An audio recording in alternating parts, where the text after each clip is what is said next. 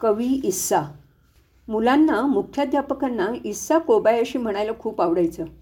त्यांनी प्रेमाने एक कवितासुद्धा केली होती. इस्सा कोबायाशी, इस्सा आमचा बाप आणि टक्कल डोक्याशी.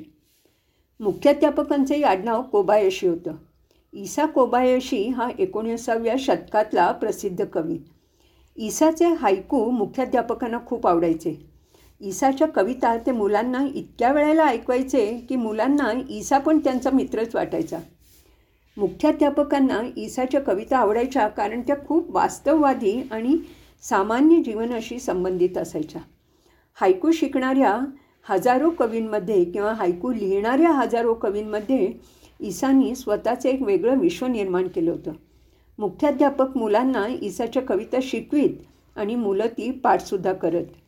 कमजोर बेडका येना शरण इस्सा माझ्या पाठीशी. कमजोर बेडका येना शरण इस्सा उभा पाठीशी. फडफडणाऱ्या चिमण्यांनो वाट करा मोकळी, वाट ज्ञानाच्या घोड्यासाठी.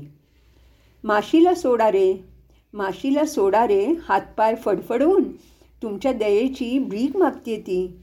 एकदा त्यांनी स्वतःचीच हायकूची धून बसवली. मग सगळी मुले ती गायला लागली. ये खेळ माझ्या संगे इवल्याल्या अनाथ चिमणे, तुला नाही आई. अभ्यासक्रमाचा भाग नसूनही मुख्याध्यापक हायकूचे तास घ्यायचे. हायकू हा जपानी काव्यप्रकार. 3 ओळीच्या या काव्यप्रकाराच्या पहिल्या ओळीत 5, दुसऱ्या ओळीत 7 आणि तिसऱ्या ओळीत 5 अक्षरे असतात. तोत्तोचानच्या पहिल्या हायकूमध्ये तिच्या आवडत्या चित्रकथांमधील काळ्या कुत्राचं वर्णन होतं. तिचं हायकू पारंपरिक 5-7-5 या पद्धतीचं नव्हतं.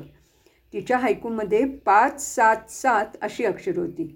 पण म्हणून काय झालं, इसाचंही हायकू कधीकधी 5-8-7 असा होताच ना.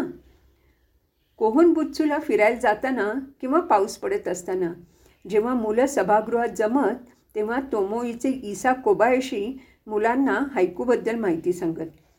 इसा हे काही हायकू तर खास तोमोईसाठी लिहिले गेलेत असेच वाटायचे. हिमवितळे क्षणात सारे गाव मुलांनी फुले. हिमवितळे क्षणात सारे गाव मुलांनी फुले.